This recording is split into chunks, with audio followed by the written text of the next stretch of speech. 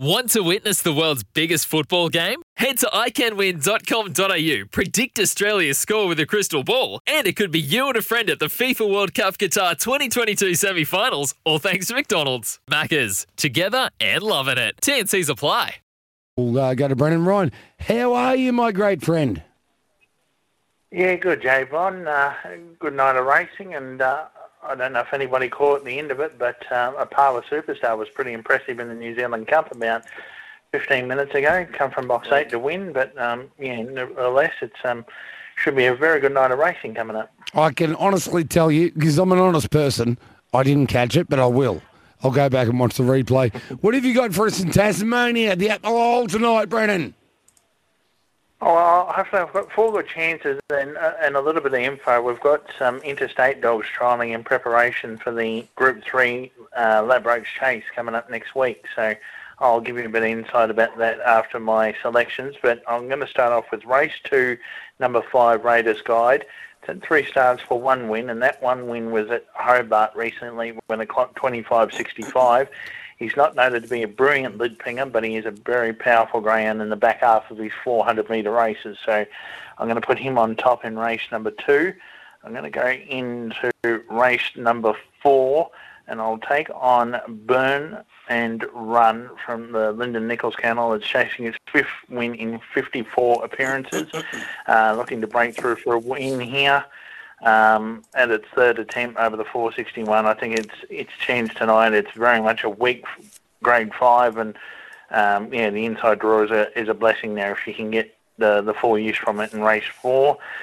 In the Jack Connolly Memorial race 5, I'm going to go with the favourite, the early favourite that was this morning, Dewana Milo.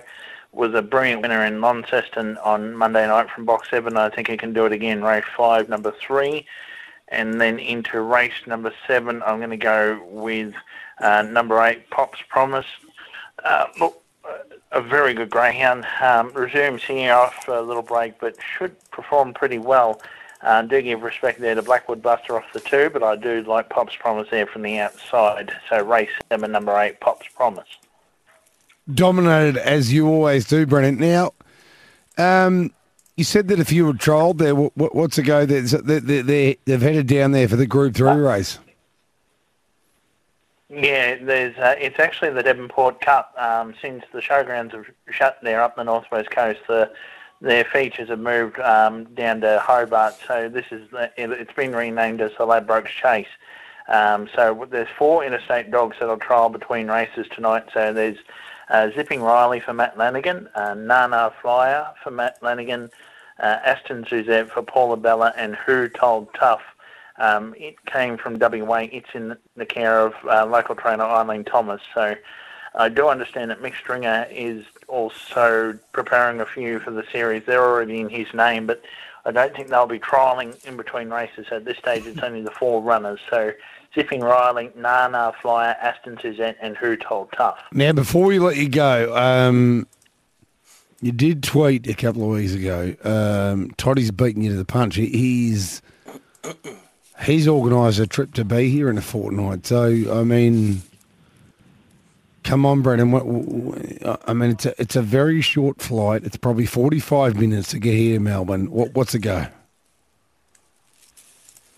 Yeah, I am coming across it. We did explain this the other week, that I'll be there around Sandown Cup, the Melbourne Cup time. So I will be, if I'm all things going to plan, I'll get in touch and I'll come in for a visit. Jesus, give me a whack on the way through. Love you, Brennan. Thanks for your time, mate, and thanks for your tips. Not a problem, guys. Have a good night.